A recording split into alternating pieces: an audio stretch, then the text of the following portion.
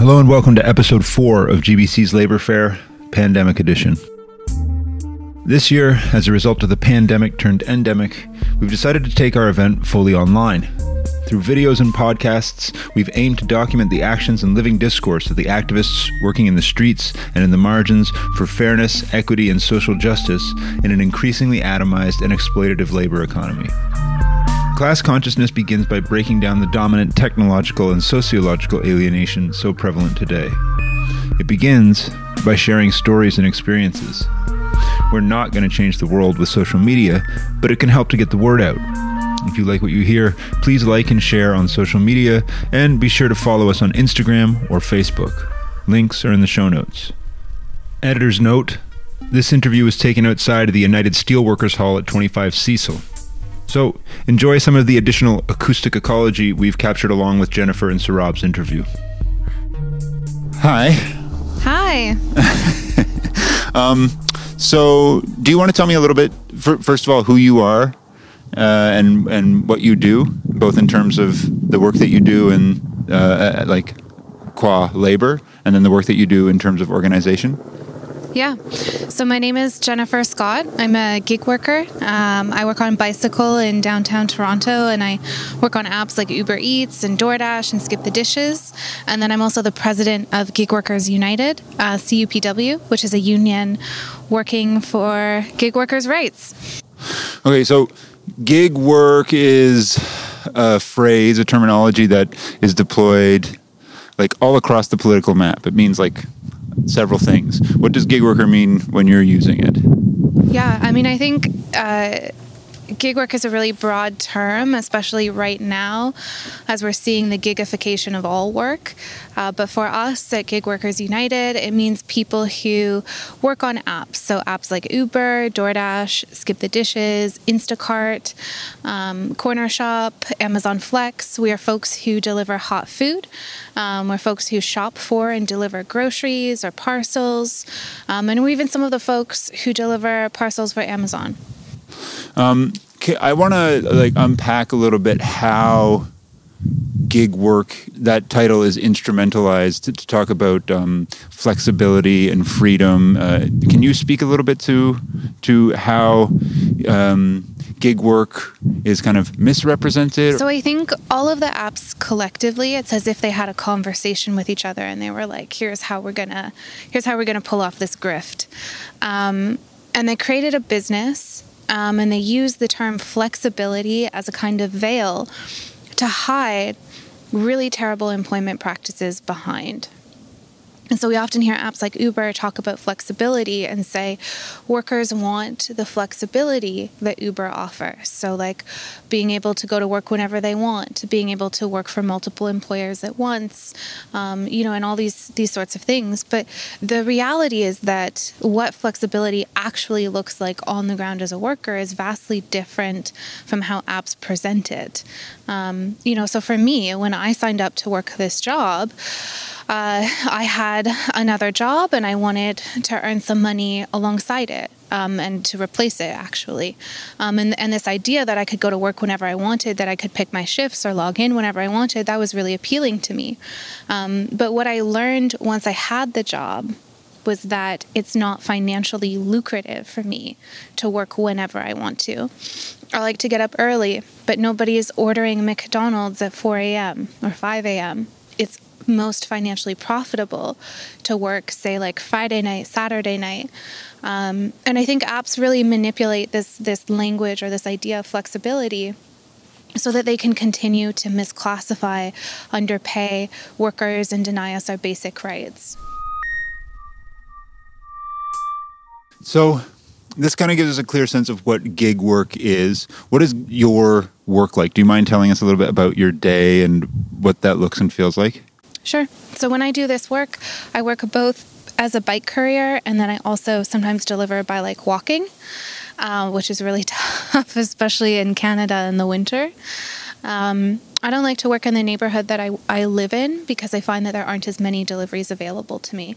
So I bike, I pack a lunch, I get my work clothes on, my safety equipment, and I bike downtown Toronto to where I know it's going to be busy and be lucrative for me. And then I log into the app, and then I have to wait for an order. And sometimes I'm waiting for 10 minutes, and sometimes I'm waiting for 40 minutes, and I don't get paid when I'm waiting, even though, here I am with my bike and my coat and my bag and my lunch. I'm at work, but I don't get paid unless I have a delivery. And then once I get a delivery, I go and I deliver it, and I keep on doing that on repeat and repeat until I personally have earned enough money that day to be able to pay my bills. And then I repeat the next day.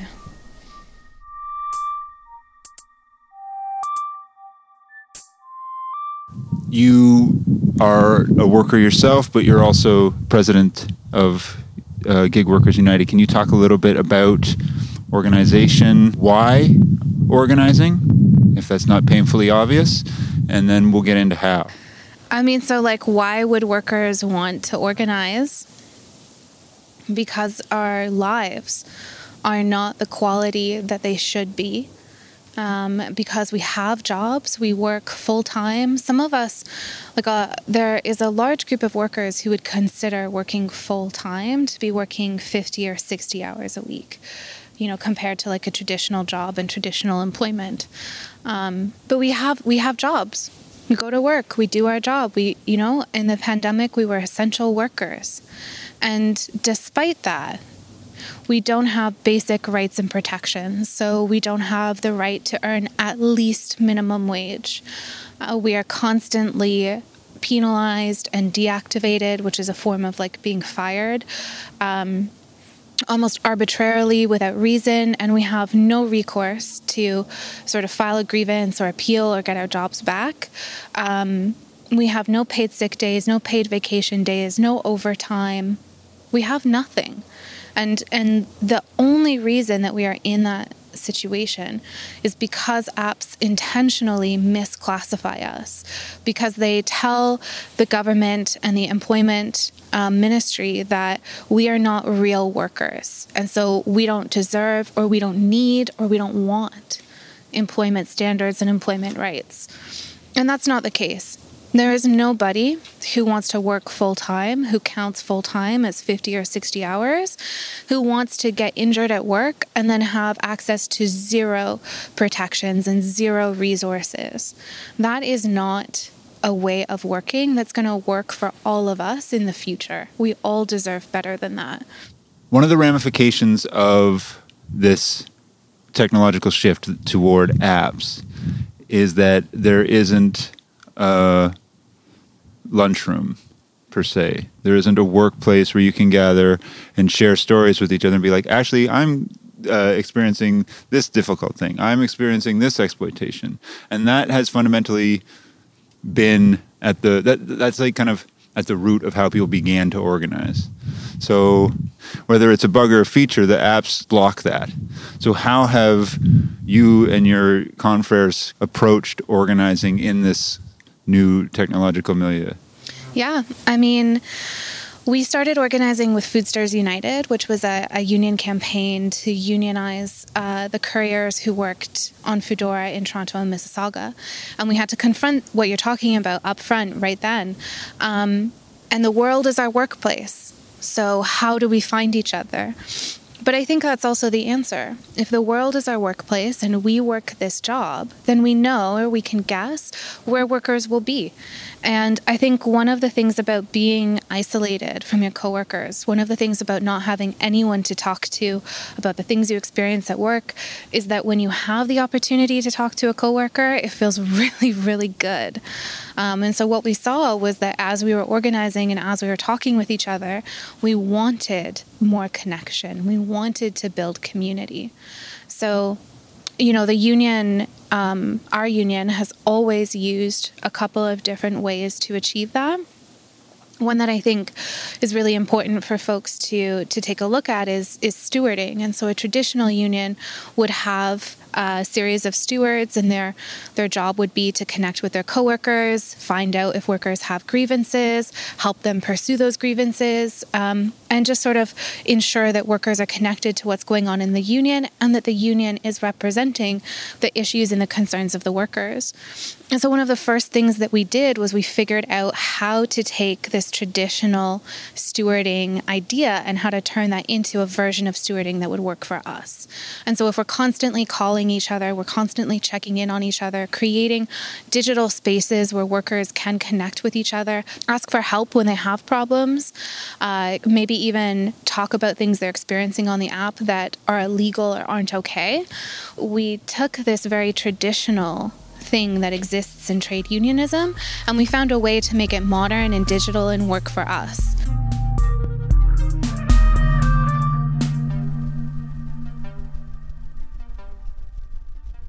Can you share some kind of examples of some of the creative ways that you have approached organizing and reaching out to coworkers who might not be as activated or, have come to the same sort of conclusions as you did through the work experience?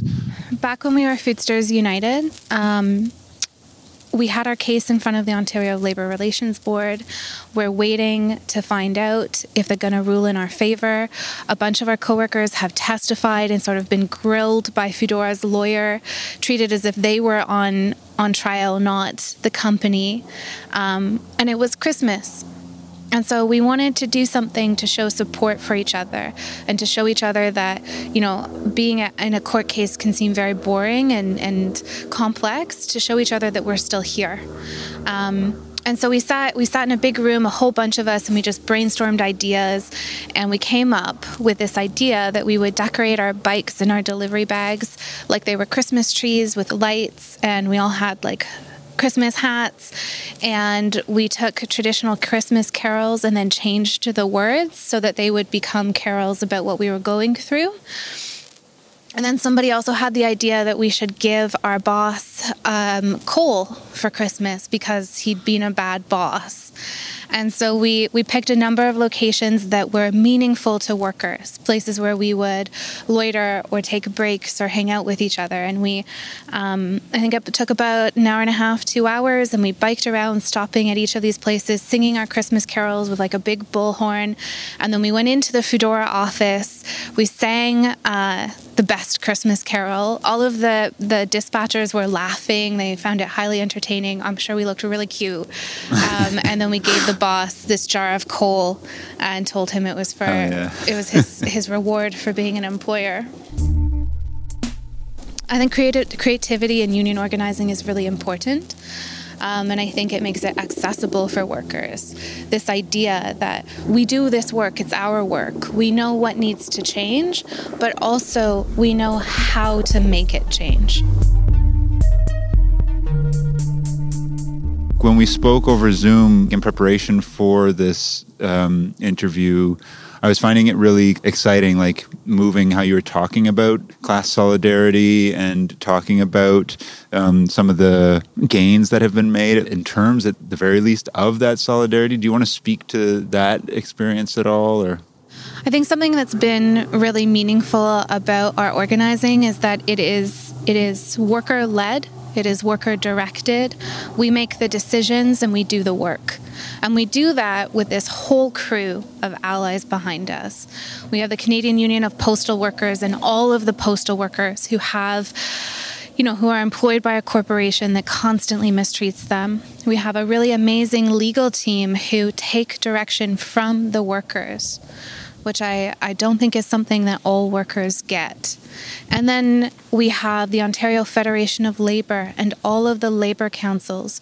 And so we exist within this sphere of the broader labour movement. And even though we are not certified, even though on paper we would not be considered both real workers or real members of a union, everybody says that doesn't matter because the workers are doing the organizing, because the workers are putting their heart and their time into it, and they're going to win.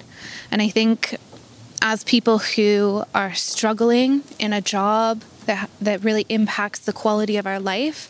We're challenging ourselves to raise our expectations and to look to the future as one that can be significantly different and significantly better, knowing that thousands and thousands of people are standing behind us saying, you're doing a great job, keep up the good work, I think is really meaningful, or it has been for me.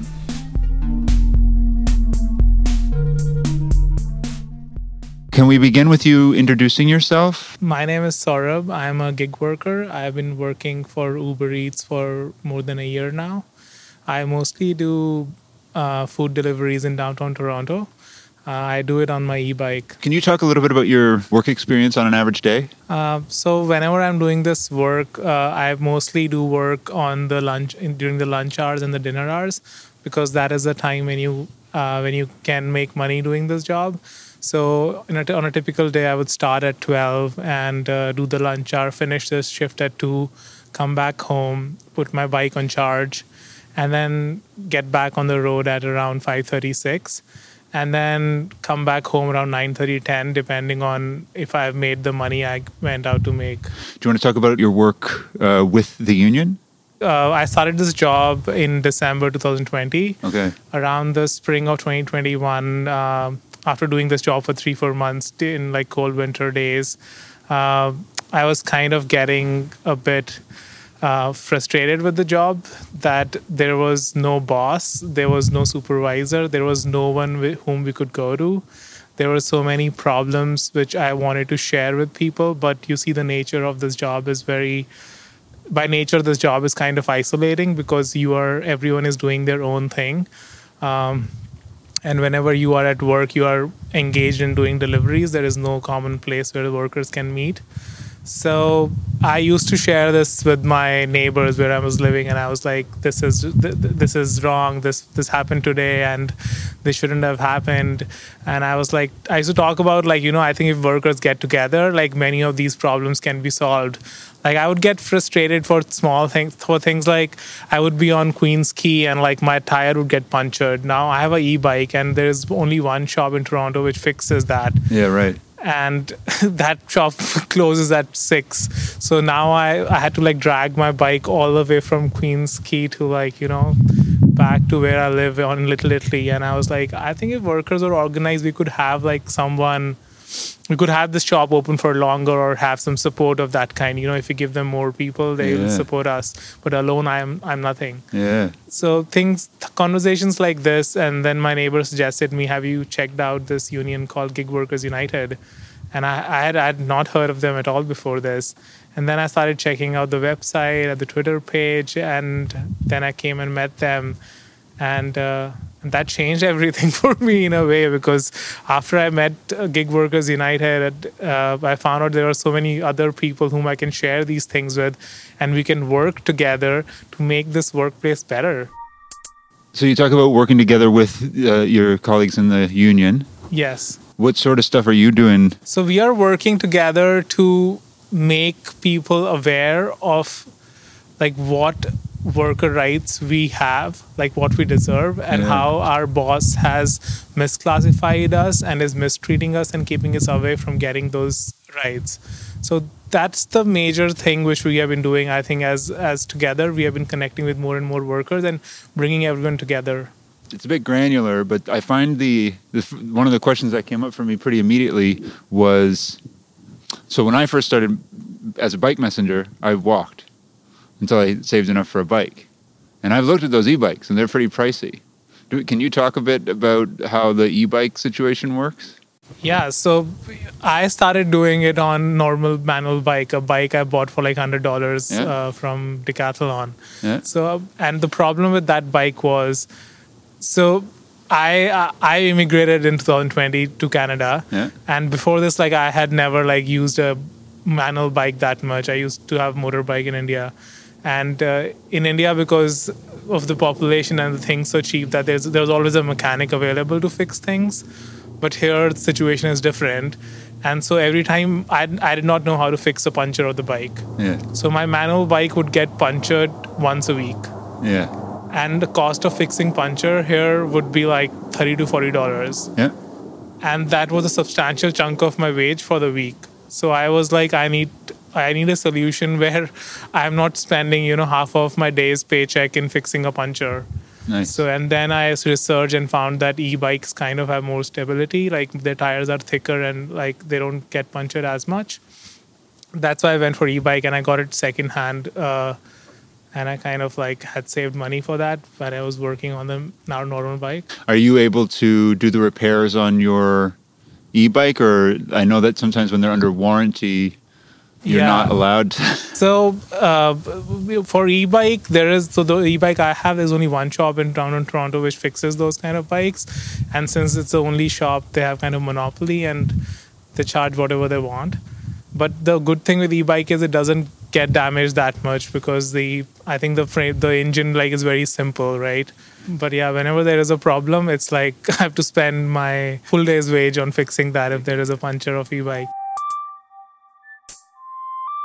You brought an Employment Standards Act claim to the Ministry of Labor. Can you talk a little bit about that? Last year, I think in August, I was out working in the evening. I just started my shift at like 6 in the evening. And I get a delivery on my phone saying that there's a delivery from Little Italy to like Lakeshore near Shepherd, near Sherbourne. And I was doing it was a 7-kilometer delivery. And usually I wouldn't have done that because it's too far. But at this time, the amount it showed on my app was like good enough for me to do this delivery. So I took the order, I delivered the food. But as soon as I delivered the food, my account got deactivated. And I got a message on my phone saying there has been some suspicious activity on from your side, and we have deactivated your account. And this is like I just started my shift. Like I'm as I told you, like whenever I go out, I go out for 3-4 hours, and I go out with the mindset this is the money I'll have to make today. And I was deactivated. I couldn't work any longer. I tried calling whatever support system they have on the app. No one picked up. I was on hold for more than 2 hours. I come back home, and I also talk to some other workers, and I find out that some other workers are also having the same issue, and all of their accounts have been deactivated. I come back home. I try calling them again. No one picks up. Tomorrow, I again, like after like around 16-18 hours, I again try calling them because, that is my livelihood. Like that is the money I earn to pay my rent and food. Like if I'm deactivated for violating community guidelines, whereas I did not do anything wrong. That was the major point. Like, why are you accusing me of something I did not do? And where can I take this? Whom can I take this to? Then later, I think I spoke with Jennifer at the union, and she kind of supported me, like if there's anything I need, and kind of like helped me in calling them again. I called them again. This time I was on a call for like around 1.5 hours. I was made to speak with 6 different persons on that call, from one department to other. And I was pretty consistent in telling them that there was some amount of money which was promised to me. That amount never came to my account. Plus, you deactivated my account. I could not make any money that night. So, like, you need to do something about this. First of all, activate my account. I did not do anything wrong. They were like, yes, we will activate your account, but we will not be able to give you that money. And then I was still, like, pretty persistent. Like, it was fair. Like, I was like, there was some contract we signed, and as per that contract, you told me that whatever money shows on my app, that is my wage. I will get that wage if I complete the task you told me to do. They said, okay, just wait for 2 more hours. I waited for 2 more hours, and at this time, the amount which I was owed came to my account, and my account was deactivated. It was like, I was okay, happy, like when I got the wage which I deserved, which I worked for. But a few hours after that, I get a message saying that we have deducted that money from your account. There was a technical glitch, and because of that glitch, you were paid more than you deserve. And now we are taking this money back. And that was shocking. And I was like, you gave me this money. This is the month end. My rent is due. When whoever is doing this work knows what they're out for and what money they need. So, like, I could not work that night. I anyways lost money. So you should have anyways compensated me for that fault of yours. But I get a message, no, nothing can be done. It was like crying to the screen, which is one of the hardest thing about this job. Like, all you have is this app. Like I said, there's no one to go complain to. Like if there's a human I can talk to, I can tell him like, look, boss, I have rent due. Like, that money was important to me. Here, there is just this app, and it was like I'm screaming at the app. It was blank. After that, I came back to the union again. I was like, is there any way you can support me on this? And I got support in the sense that our union took this matter to discuss it with some lawyers. And we found out that there is a provision in the Employment Standard Acts which says that an employer cannot claw back money from you without following the due process. From the story itself, even if there is no law, like it looks obvious that this was wrong. Like if my employer tells me that you have to unload this truck and I'll pay you $400, and usually if I'm paid $100 for that day I unloaded your truck when you said $400. And later if you come back and say that was a technical glitch, what is my fault in this, right? So we filed an ESA complaint to claim this money back. And there was a thorough investigation done. I think the investigation spanned over 3 months. And I think we submitted like a lot of evidence. So much evidence. Like 300, 400 pages of evidence I'm talking about. And if you see, like without the union support, this would not have been possible if I was alone. Like because of the sheer amount of investigation which was required in this case. Uber submitted their response, we submitted our response, and after this investigation, there was a small hearing as well. Not a hearing, but like some questions were asked by officer to me. And after all of this, the decision came last week, which was that you are an employee, because Uber's claim was that this person cannot file this claim because he's not an employee. He is not governed by the Employment Standards Act, and he does not deserve these protections which are available in this act. But when we told the whole situation to the employment standards officer that how this work is, and she applied the 4-fold test or all the tests which are present under the Employment Standards Act, she found that I am indeed an employee and I deserve all the protections. In her ruling, and she went on, the employment standards officer went on to investigate other standards which were violated by Uber, not just this one where they clawed back money illegally, other standards such as whether I'm getting paid minimum wage. And she found I was not getting paid minimum wage. Whether I was working for the hours which are prescribed in the act, that was violated. I was not paid for any public holiday. That was violated. Mm-hmm. I was not given any vacation pay. That was violated. So there are like bunch of violations which the labor officer found. And other than this, the labor officer also passed an order saying that to Uber, that you need to start complying with the Employment Standards Act. And this is Ministry of Labor. And this does not come as a shock to us because gig workers have been saying this from day one, that we are employees and we deserve these rights. Our employer has misclassified us. The shock to us is that Uber has been here for 7 years. It has taken the Ministry of Labor 7 years to find this out. That an employer which employs 1 in 5 people in Ontario, that is a statement, 1 in 5 people, is engaging in illegal labor practice. So that was a shocking part. But like now that the decision is out, I think we have made some progress here. I think also to offer some more, I was speaking earlier about how we are intentionally misclassified.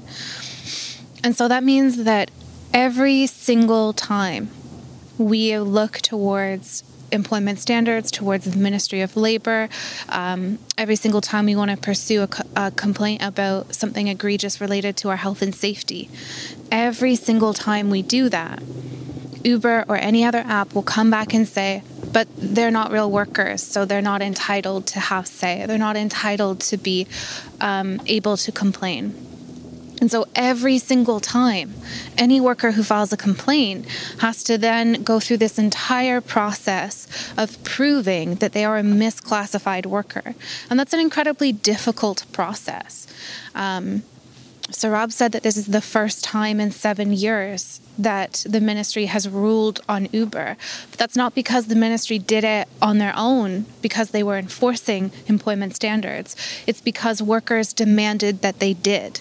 Our union did a lot of work to help the case in regards to like finding that evidence, finding that documentation, because it is too much work for one person to do on their own while they're working their job and trying to survive and pay rent in Toronto. Part of the reason that misclassification is so prevalent and so difficult for workers to fight back against is because of the way that the law in Ontario allows classification to be dealt with. So, like, for example, in Saurabh's case, Saurabh had to then prove, no, I am not independent contractor, I am misclassified. In other jurisdictions all over the world, and especially in the US, there is a law called the ABC test. Way back, I think in 2017 in California, gig workers fought really hard to bring that ABC test into play in California, and they did successfully under something called AB5. But so having a version of the ABC test in Ontario employment law would mean that the employer, on the day that they start hiring people, has to prove that the people that they hire are not employees and not entitled to rights and protections. And the difference that would make, taking a look at Saurabh's case compared to what's going on right now, is that all of this work that we had to do, all of those months of being in this process, were to prove that we were not independent contractors. There's a way to put that responsibility on the employer from the start, which we think is the way that it should be. Right now, it is a deeply unfair system, and that's also part of the reason why Uber and other apps have been able to operate in this way for so long, because it is extremely difficult as one person on your own to fight back and to win. And then, of course, that's also why the union is so important, because when we are united together, when we fight back together, we have more strength, we have more resources, we have more knowledge, and we have a much higher likelihood of winning. Premier Ford has introduced a new and creatively named bill that's going to offer workers $15 an hour. Can you speak to how this news is hitting for you? This is something that I think everybody should know. Uber has been lobbying in Canada since January of 2021 for some of the most regressive labor policy we've ever had, like in our lifetimes. It's, if you're familiar with Prop 22, the ballot measure that Uber paid for in California, it's a Canadian version of that. They lobby hard. They put a lot of money into lobbying, but we still expect our government to hold firm against employers who are trying to undermine labor standards. This bill, Bill 88, is extremely similar to what Uber has lobbied for. And so the idea of a $15 per hour minimum wage, but only for engaged time. And engaged time is a term that Uber and other apps use. And it means only when I am delivering, or only if I'm doing rideshare, like only when I have a customer in my car. So, all of that time that Saurabh and I spend looking for orders, going from maybe one group of restaurants to another group of restaurants, all of that time is unpaid. In 2017 in the US, a company paid for study, it was paid for by Uber and Lyft, on engaged time, found that 37% of the amount of time that gig workers spend at work is not engaged time. So this minimum wage would only apply to between 40 and 60% of my time at work.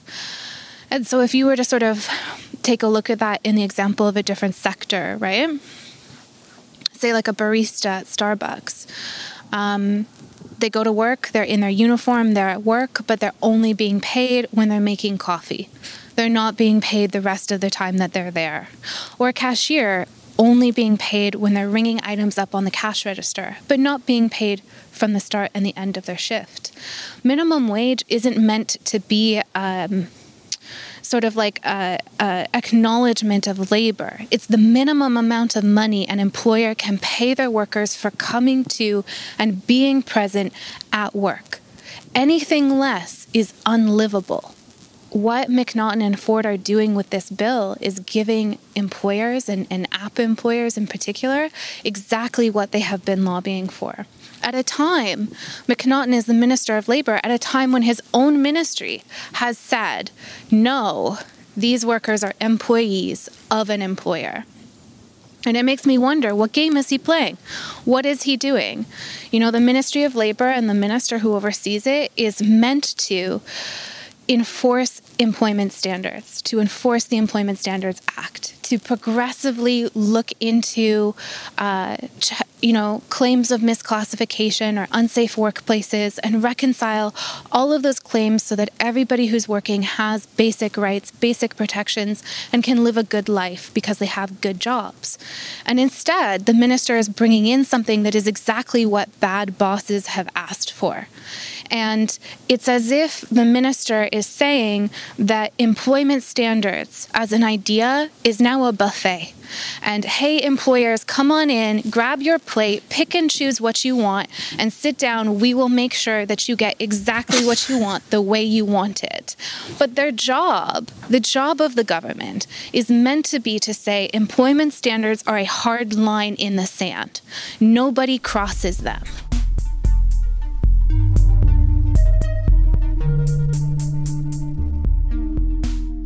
In the labor movement, when we talk about unions, there's this really common saying, and of course it's really an idea, but that employment standards, employee rights are a floor, and we all stand on that floor together, and then from that floor we build towards all of the things that are better that we need.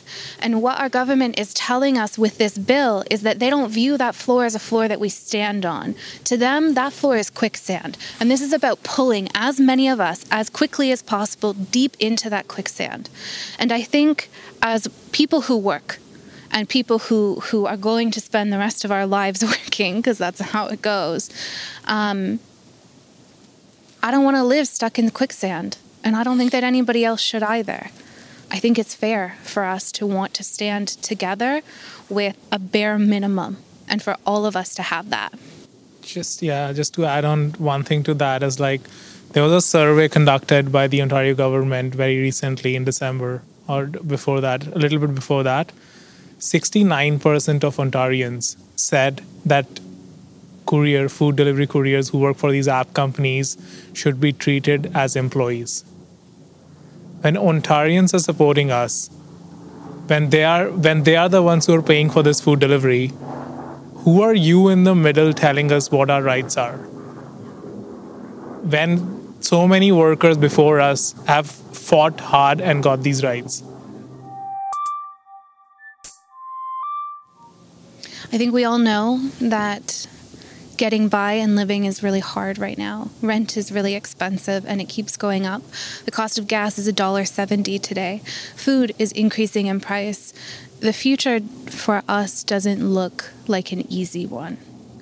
And the most powerful tool that we have as workers is to unite together against that. Every time in history when workers have stood together against their boss, together against the government, they have won. It's where the 8-hour workday comes from. It's where overtime and vacation pay come from. It's where minimum wage comes from. Our future, I think, is going to be harder than it should. And we are going to be the people who hold the line against that difficulty. And the way to do that is through organizing in your workplace, organizing with your coworkers.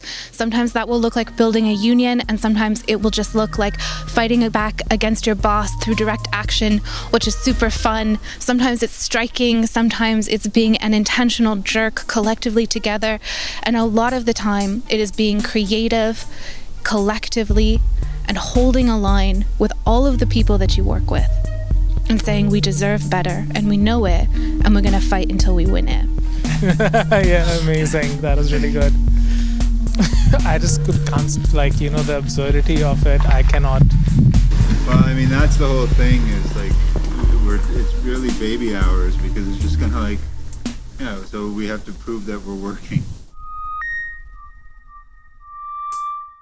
This podcast could not have been made without the support and sponsorship of Unifor, the Toronto and Region Labour Council, the Community Care Center of the Student Association at GBC, OPSU Local 556 and 557, big shouts, and the GBC Center for Preparatory and Liberal Studies.